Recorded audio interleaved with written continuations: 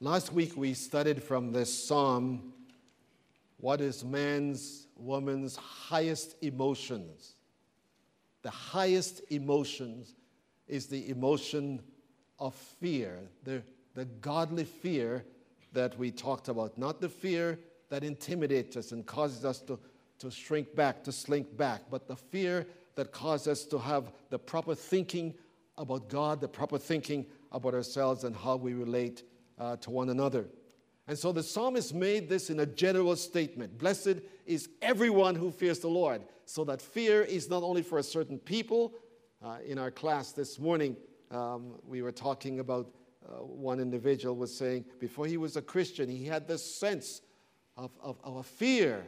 And that this fear is different from that fear. That fear is necessary. But that fear is what leads us to this fear, as we heard from the 20th chapter of Exodus. But now he moves from that general statement to a specific one. He is looking into the coming together of a man and a woman in what we call holy matrimony. And he's going to talk about how this fear goes into the home. The home. And I cannot tell you how important this is today. Because he's going to talk about a man and a woman becoming husband and wife. But we have redefined that so that today anything can become a home. I've never watched a program. I've seen it advertised and I don't know anything about it. The program is called My Two Dads. I don't know what it is. I can just surmise what it is. Or there's another one or two or three of them, and I just see them advertising. And you never want, like I said, to sit down with me watching television when ads come on. He begins a very important point. Look at the end of verse 2. Before we get in, these are thoughts that are just shared briefly as we go into the text. Verse 3, your wife shall be like a fruitful vine when within your house. Now he's talking about a specific place with a specific design, with a specific experience. The man who fears God and gets married to a woman, as we shall see in a minute, that man will take into that relationship this highest emotion. I'm not talking about emotionalism now. I'm talking about this highest emotion, that which we feel, which brings us into a place of behavior. He's going to take his fear of God and he's going to take that into the relationship with his wife. And what will govern that home is this man's fear. So the home is an environment in which a husband who fears God sows the seed of fear into his wife and his children, and that home becomes a happy home. Not a home where you cannot have joy. Not a home where you cannot laugh. The scripture says that laughter is like a medicine. So it's not when I tell you, when I was a Christian, before I was a Christian, I looked at some Christians and I thought, not me. I wanted to be happy. Who doesn't want to be happy? But I thought that happiness comes, go ahead and laugh. I thought that happiness comes from wanting to be like Elvis Presley. And I think I've told you, I learned all his moves. I learned all his songs. And when I became a Christian, and I went to a Christian fellowship, didn't know what to expect. And I looked at my pastor and I said, I have never been so happy in my life. And I'm going to tell you, they were not singing Hung Dog.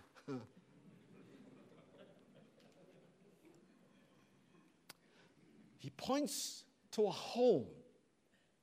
A home is not the same as a house. A house is a structure. The home is the environment within that structure. And so he goes now to the home. And in the home, he looks at what makes a family enjoys the home. One of my favorite men now with God in heaven, Howard Hendricks, said he was invited to this home to speak to a couple. They asked him if he would come. He said, as I walked into that home, I fell into their mink carpet. He said, I almost got mink rash. And I looked in this home, or this house, and I said to the woman, what a beautiful home you have. And her response is, I would give up everything here for a happy home. I would give up everything you see here for a happy home. A house does not make a home. The first priority in the home between the husband and the wife is the wife. This is how the scripture begins. Look at how he puts it. When you shall eat of the fruit of your hands, you will be happy and it will be well with you. Your wife shall be like a fruitful vine. In other words, the husband, please listen, the husband becomes the supply of energy for a wife to become what she wants to be. He's not the source. The source is God. But he becomes a supplier. He feeds her with his God-likeness. And as I studied this, it's a remarkable, remarkable thing how the scriptures read. Listen, please. In Genesis chapter 2, when God brought Eve to Adam, and Adam saw Eve, he said, this is now bone of my bone, flesh of my flesh. She shall be called woman, Isha. The man, when God created him, he was called Ish. And the woman is Isha. And Adam said, you are woman because you were taken out of the man. So the physical life of the woman came from the man. God took a rib and he formed a woman, and the woman comes out of the man. In the same way, the spiritual life of the woman is enhanced by what the husband brings, that spiritual energy into the life of the wife, and the wife begins to look like what he calls, this is not talking, when he says you will be like a fruitful vine, he's not talking about having children. It's interesting how many theologians have seen children in this. It's not talking about that. What he's saying, as you name your wife physically, the man names his wife spiritually. Ephesians chapter 5 says, the husband is the sanctifier of the wife. Listen, when you get married, you soon discover that two histories are brought together. Each of these history, the husband and the wife, have lived in the past.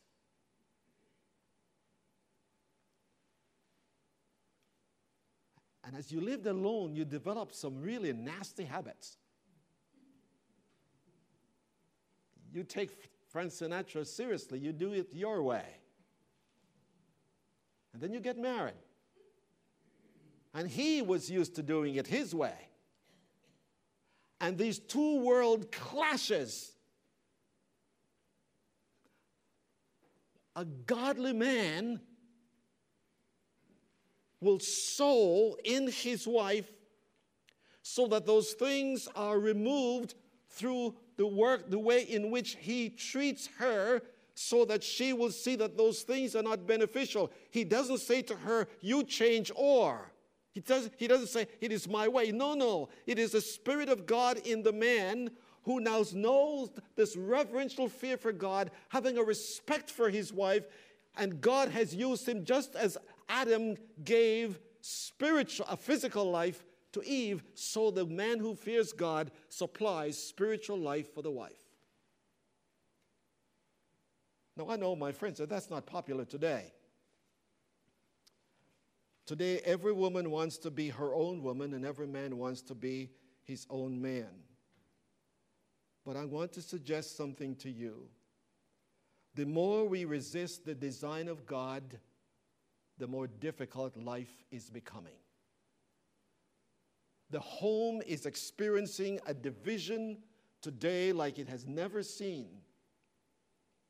because you have individuals living as individuals in the home and not this complementary relationship where a godly man supplies for his wife. In fact, the Ephesians 5 said the husband is the savior of his wife.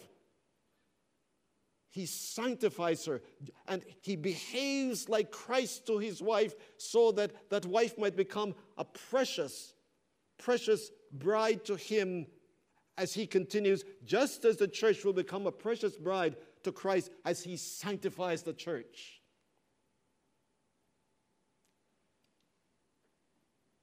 Listen to it. Ephesians chapter 5.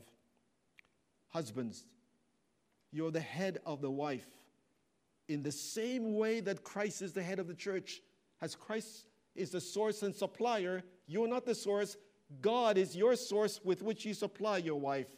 Because what he does, blessed is every man, says the text, who walks in his way. His way. The willing subjection of the church to Christ should be reproduced in the submission of the wives to their husband. But remember, that means that the husband must give his wife the same sort of love that Christ gives the church.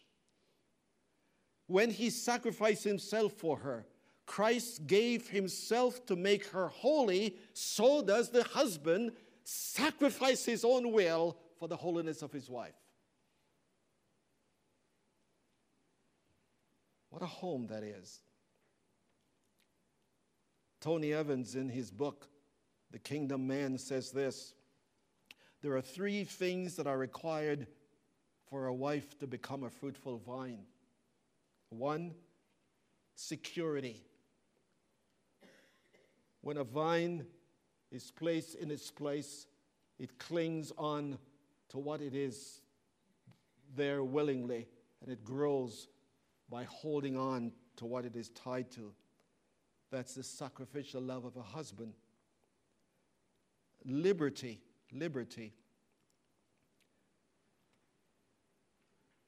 The vine must be able to climb. And when the husband sees the qualities in the wife that God is actually producing, he encourages it. He fans it with his prayer, and he fans it with his encouragement.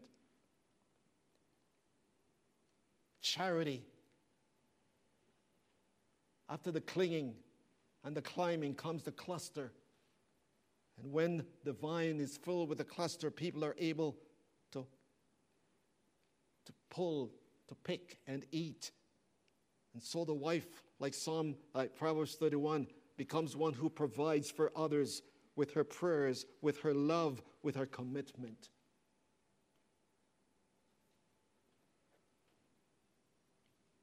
Dr. Don Allender, in his book on marriage, says this: a strong husband will draw forth the strength of tenderness of his wife. A strong husband will draw forth the strong tenderness of his wife. Christ should do the same thing in me that I do the same thing for my wife. This frightens me. I mentioned about people that have influenced my life. And Harold Wildish, and I don't think anyone in this room knows who Harold Wildish is. He's an Englishman from whom I heard the gospel when I was 12, and it was not until 10 years later that I would become a Christian, but he sowed the seed. And I had the privilege when I was a student at Prairie to go and pick up Dr. Wildish at the airport and back and forth as he was one of our speakers for a conference, and I reminded him, he didn't know me from a hole in the ground, but I reminded him of when he was in Belize and I heard him. And he has influenced me with his ability with the Word of God. And someone asked Dr. Wildish, Dr. Wildish, are you a Christian? Guess what his answer was? Ask Mrs. Wildish. Ask Mrs. Wildish. I want to be able to say that, friends. I want to be able to feed the spiritual life of my wife, that she becomes a fruitful vine. Secondly, he goes to the children. Isaiah chapter 8 and verse 18 says that children are a sign and a wonder from God.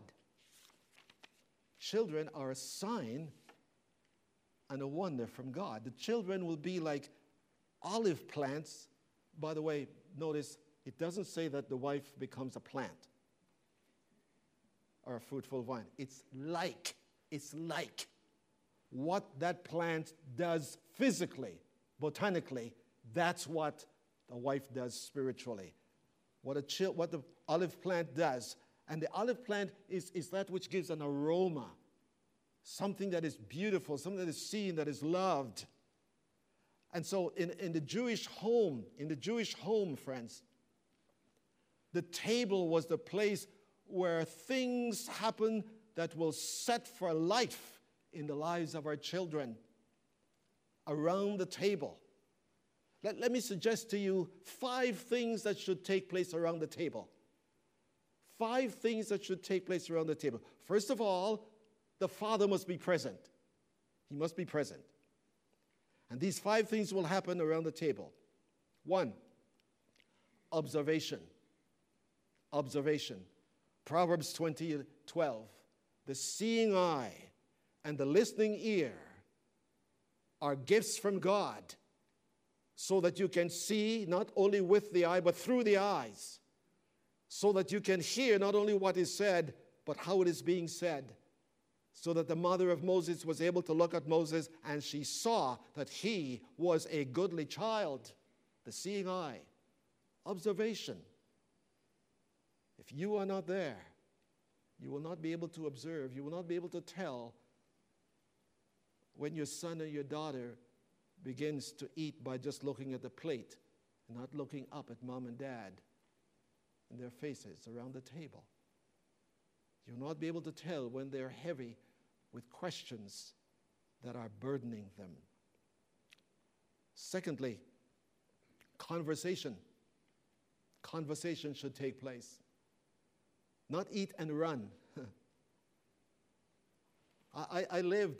I tell people this and they can't believe it, but it's true. My wife can tell you. I lived on a farm. I only lived on a farm. I didn't say I work on a farm. I just lived there. And when supper time came, it was one of the most beautiful things in this Presbyterian home. Everyone would sit. Dick was involved in his work as a farmer, but he was home for supper. He was home for lunch. And we would sit around the table. And oh my word, we would have such fun. Class, remember we were talking about fun this morning? Conversation.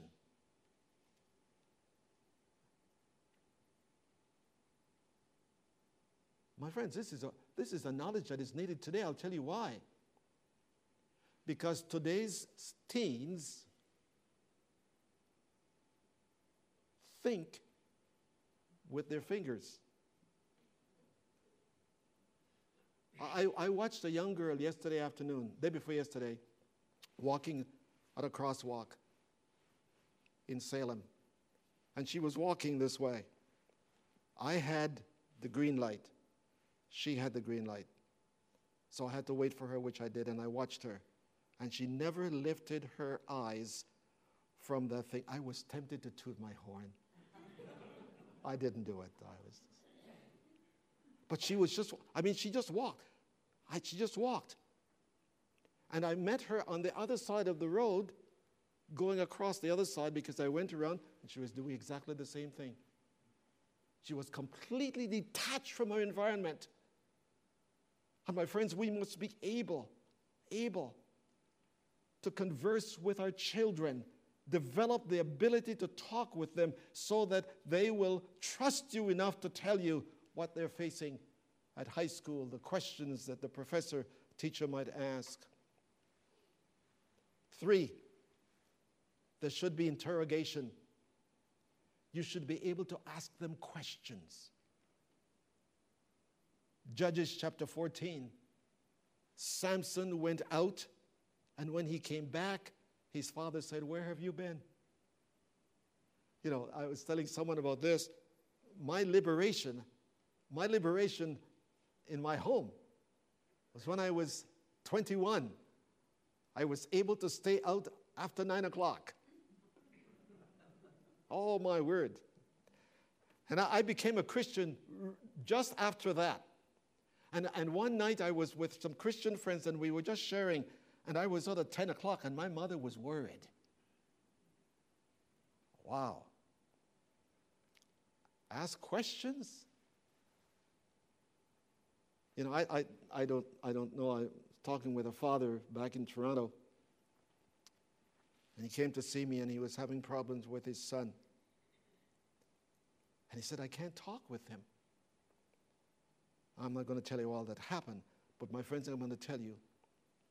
Our children will ask questions when we ask questions in a way that make them want to hear the answers. When we ask questions, they will ask questions if they know that the question they're asking will be given the answer, not what they need, but the answer that should be given. Enough of that. Fourthly, intercession. Intercession. The husband must learn to pray with his family. I was just blown away when I'm told that the majority of ministers do not pray with their family. That just, I can't understand that. Psalm 144, verse 12. The psalmist prays for his sons and his daughters. Fifthly, nurture them. Ephesians 6:4. Nurture them. Let your word be like the honey from the honeycomb. Nothing, my friends, I say this to the glory of God,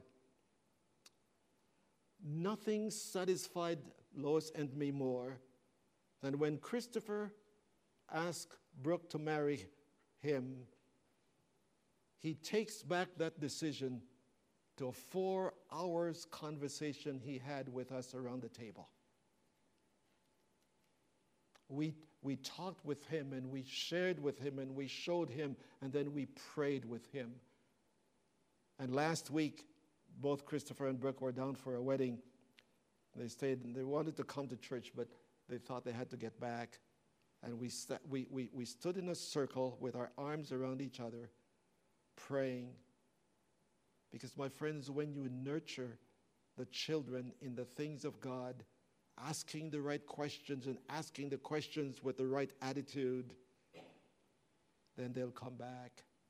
John Wesley was a student at Oxford, and he was struggling with the definition of sin. And he sent a note home. And by the way, remember, Mrs. Wesley had 19 children. And she came from a home that had about 25.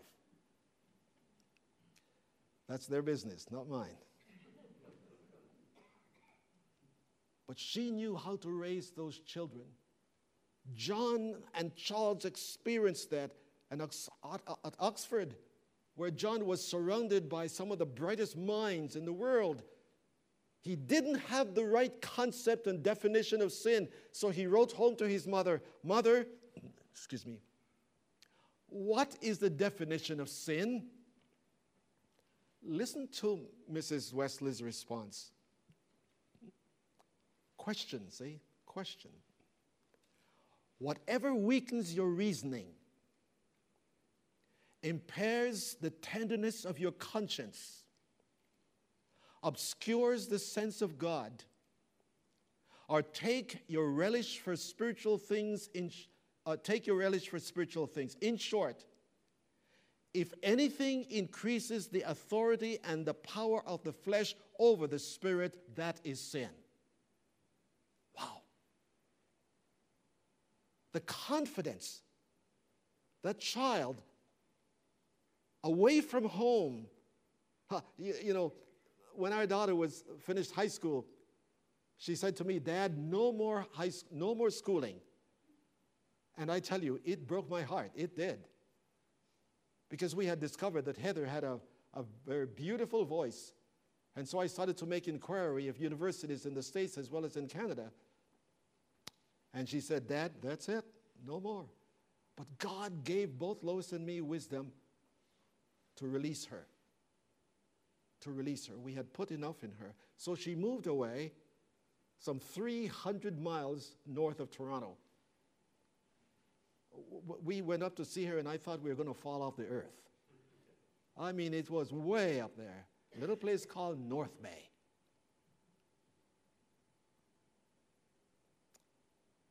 So we were wondering how Heather was doing spiritually. She had come from a home where father and mother met with our children around the table and pray with them and talk with them and read the scriptures on a daily basis.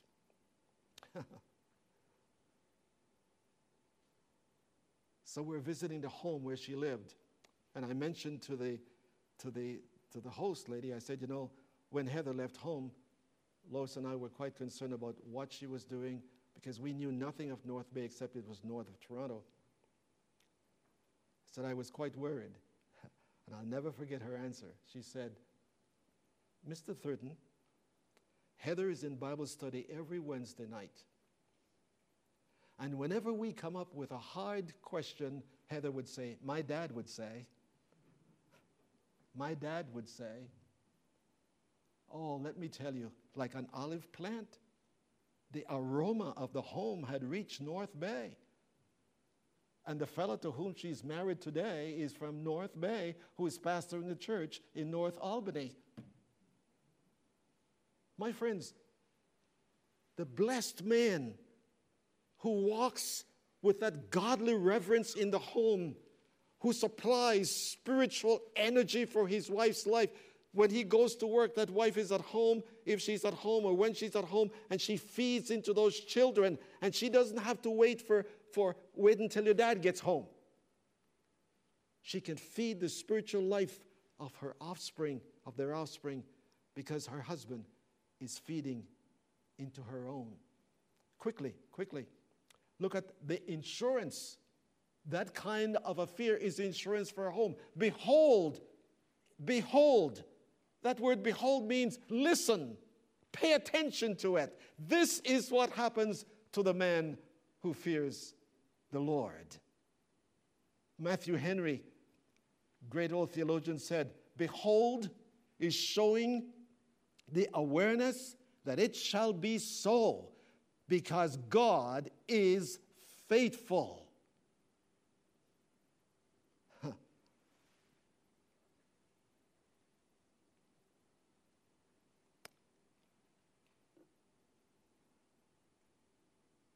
I'm looking at something I have written here, except let me summarize it with this way. Do you recall the prodigal son that had gone away and lived that riotous life? When he came to his senses, what he said? He didn't say, "I will arise and go home." He said, "I will arise and go to my father." Because what the father had said before he had rejected, and he found out there that it was true. So he's coming back to repent of what he had refused. And when that father had given him some principles that he rejected, by the way, don't think that because you do it that they're just going to turn out the way you want to. They have to make choices. So I hope that no father or mother feel that they're failing because a child might not be walking with the Lord. No, they have to make choices. He had to come home to what he had rejected at home. Lastly, we have in the home, and now we want to look beyond the home very quickly. We want beyond the home. Look at verses 4 to 6. Blessed, behold, for this shall be the inheritance, the insurance for the man who fears the Lord.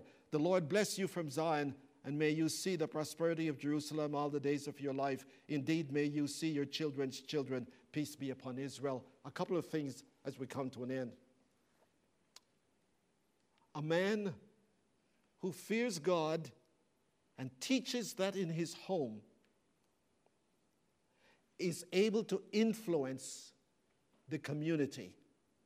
The community.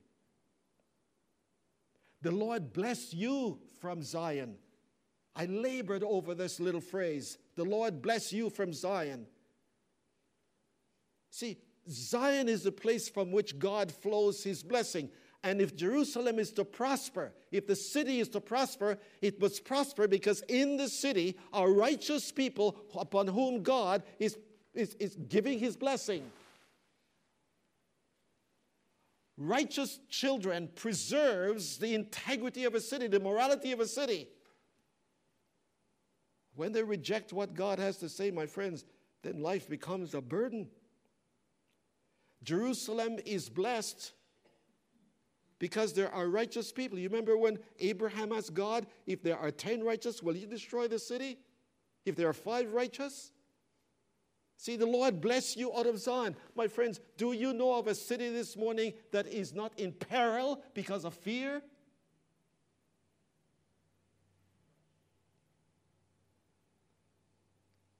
I hate to tell you, and I perhaps just leave it to Toronto, a few weeks ago, a man took a bus, a van, and drove it in the sidewalk, killing 15 people. You don't even feel that you're safe in the cities anymore. Last Sunday, at the end of the day, in the Greek section in Toronto, Lois and I know it very well. We've been there several times. People were sitting down enjoying a nice evening when a young man walked up, opened his case, took out a gun, and just started to shoot people. He didn't even know them.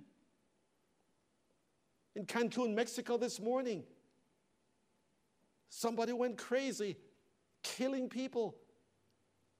This one fellow in one of our cities took, I even hate to even say it, but friends, I want you to understand that unless you have righteous people in the city, a city is a place that you don't want to be.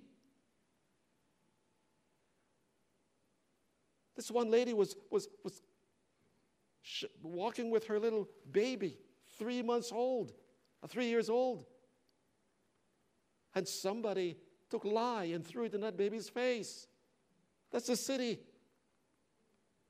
And the psalmist is saying, a community prosperity comes because out of Zion, God blesses Jerusalem, and may Jerusalem prosper. My friends, our Jerusalems are not prospering right now. We are troubled. I tell you, I go to Portland. I go even to Salem. And I'm not joking with you. As I walk, I am looking to who's coming ahead of me. My wife laughs at me at this. I go to the bank and I look to see the exit signs. I want to know if anything happens, where do I go? That's a tragedy, but that's where we are now.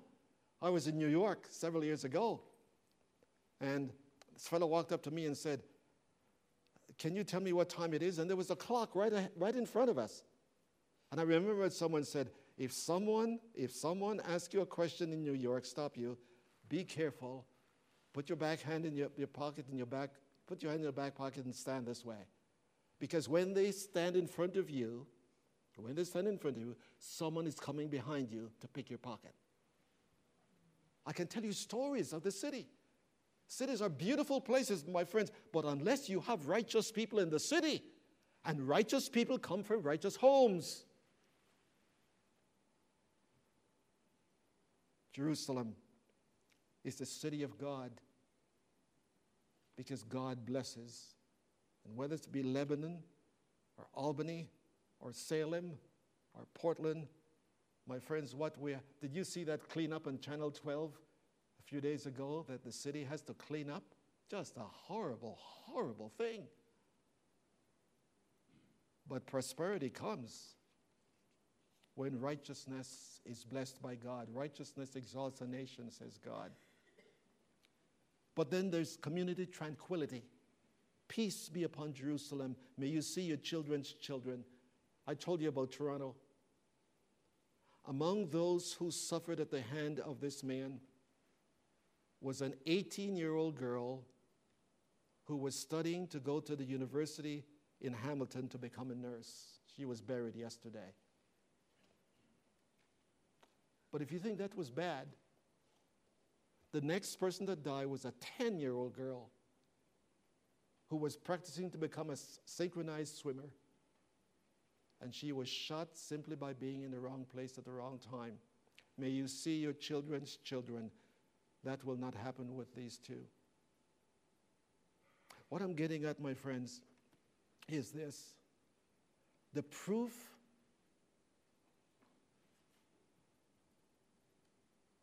of true prosperity, please listen. The proof of true prosperity is the moral and spiritual capacity of the home. Of the home. God says, here's the man, here's his home, here's the community. And if the community is to be blessed, it will be blessed because there are righteous people in the city upon whom God, out of Zion, from God comes the blessing, and he gives them the privilege of prosperity and tranquility. I remember the days we used to go to Chicago. One of the things I loved to do when I was in Chicago in the early days was to go to the Chicago airport, one of the biggest in the world, and just watch those big jets taking off. Just a beautiful thing to see. You can't do it anymore. Do you know where the president was speaking a few weeks ago? I am told that they had gas masks in all those places, just in case there's something breaks out. No peace, no peace. Even where we're trying to make it. May peace be upon Israel. How? Peace will be upon Israel when Israel responds to God and God blesses those who respond to him so that they provide the security for the city. And may God be able to keep the city of Lebanon, the city of Salem, the city of Seattle, because there are righteous people, righteous children coming from righteous homes. William Blake, I close with this, the British poet. Listen to the longing way back there. And did those feet in ancient times walk on England's mountains green? And was the holy Lamb of God on England's pleasant pastures seen? I will not cease from mental flight, nor shall my sword sleep in my hand, till we have built Jerusalem in England's green and pleasant land. You know what he's saying? That if England is to be blessed, it will be blessed because the blessing that England needs come from God. And Jerusalem is the city of God, and may God become a resident in England. Think of what the world would be if that would take place today in London, in Toronto, in New York, in Chicago, in Lebanon. Let's pray.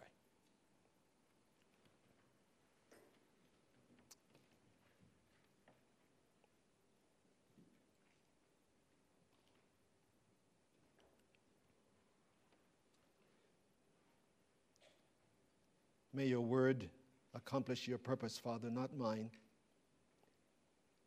May the Holy Spirit be able to apply the word where he sees fit to apply it. And may there be response to God, because God has spoken, for the good of those who hear and for the glory of God. In Jesus' name.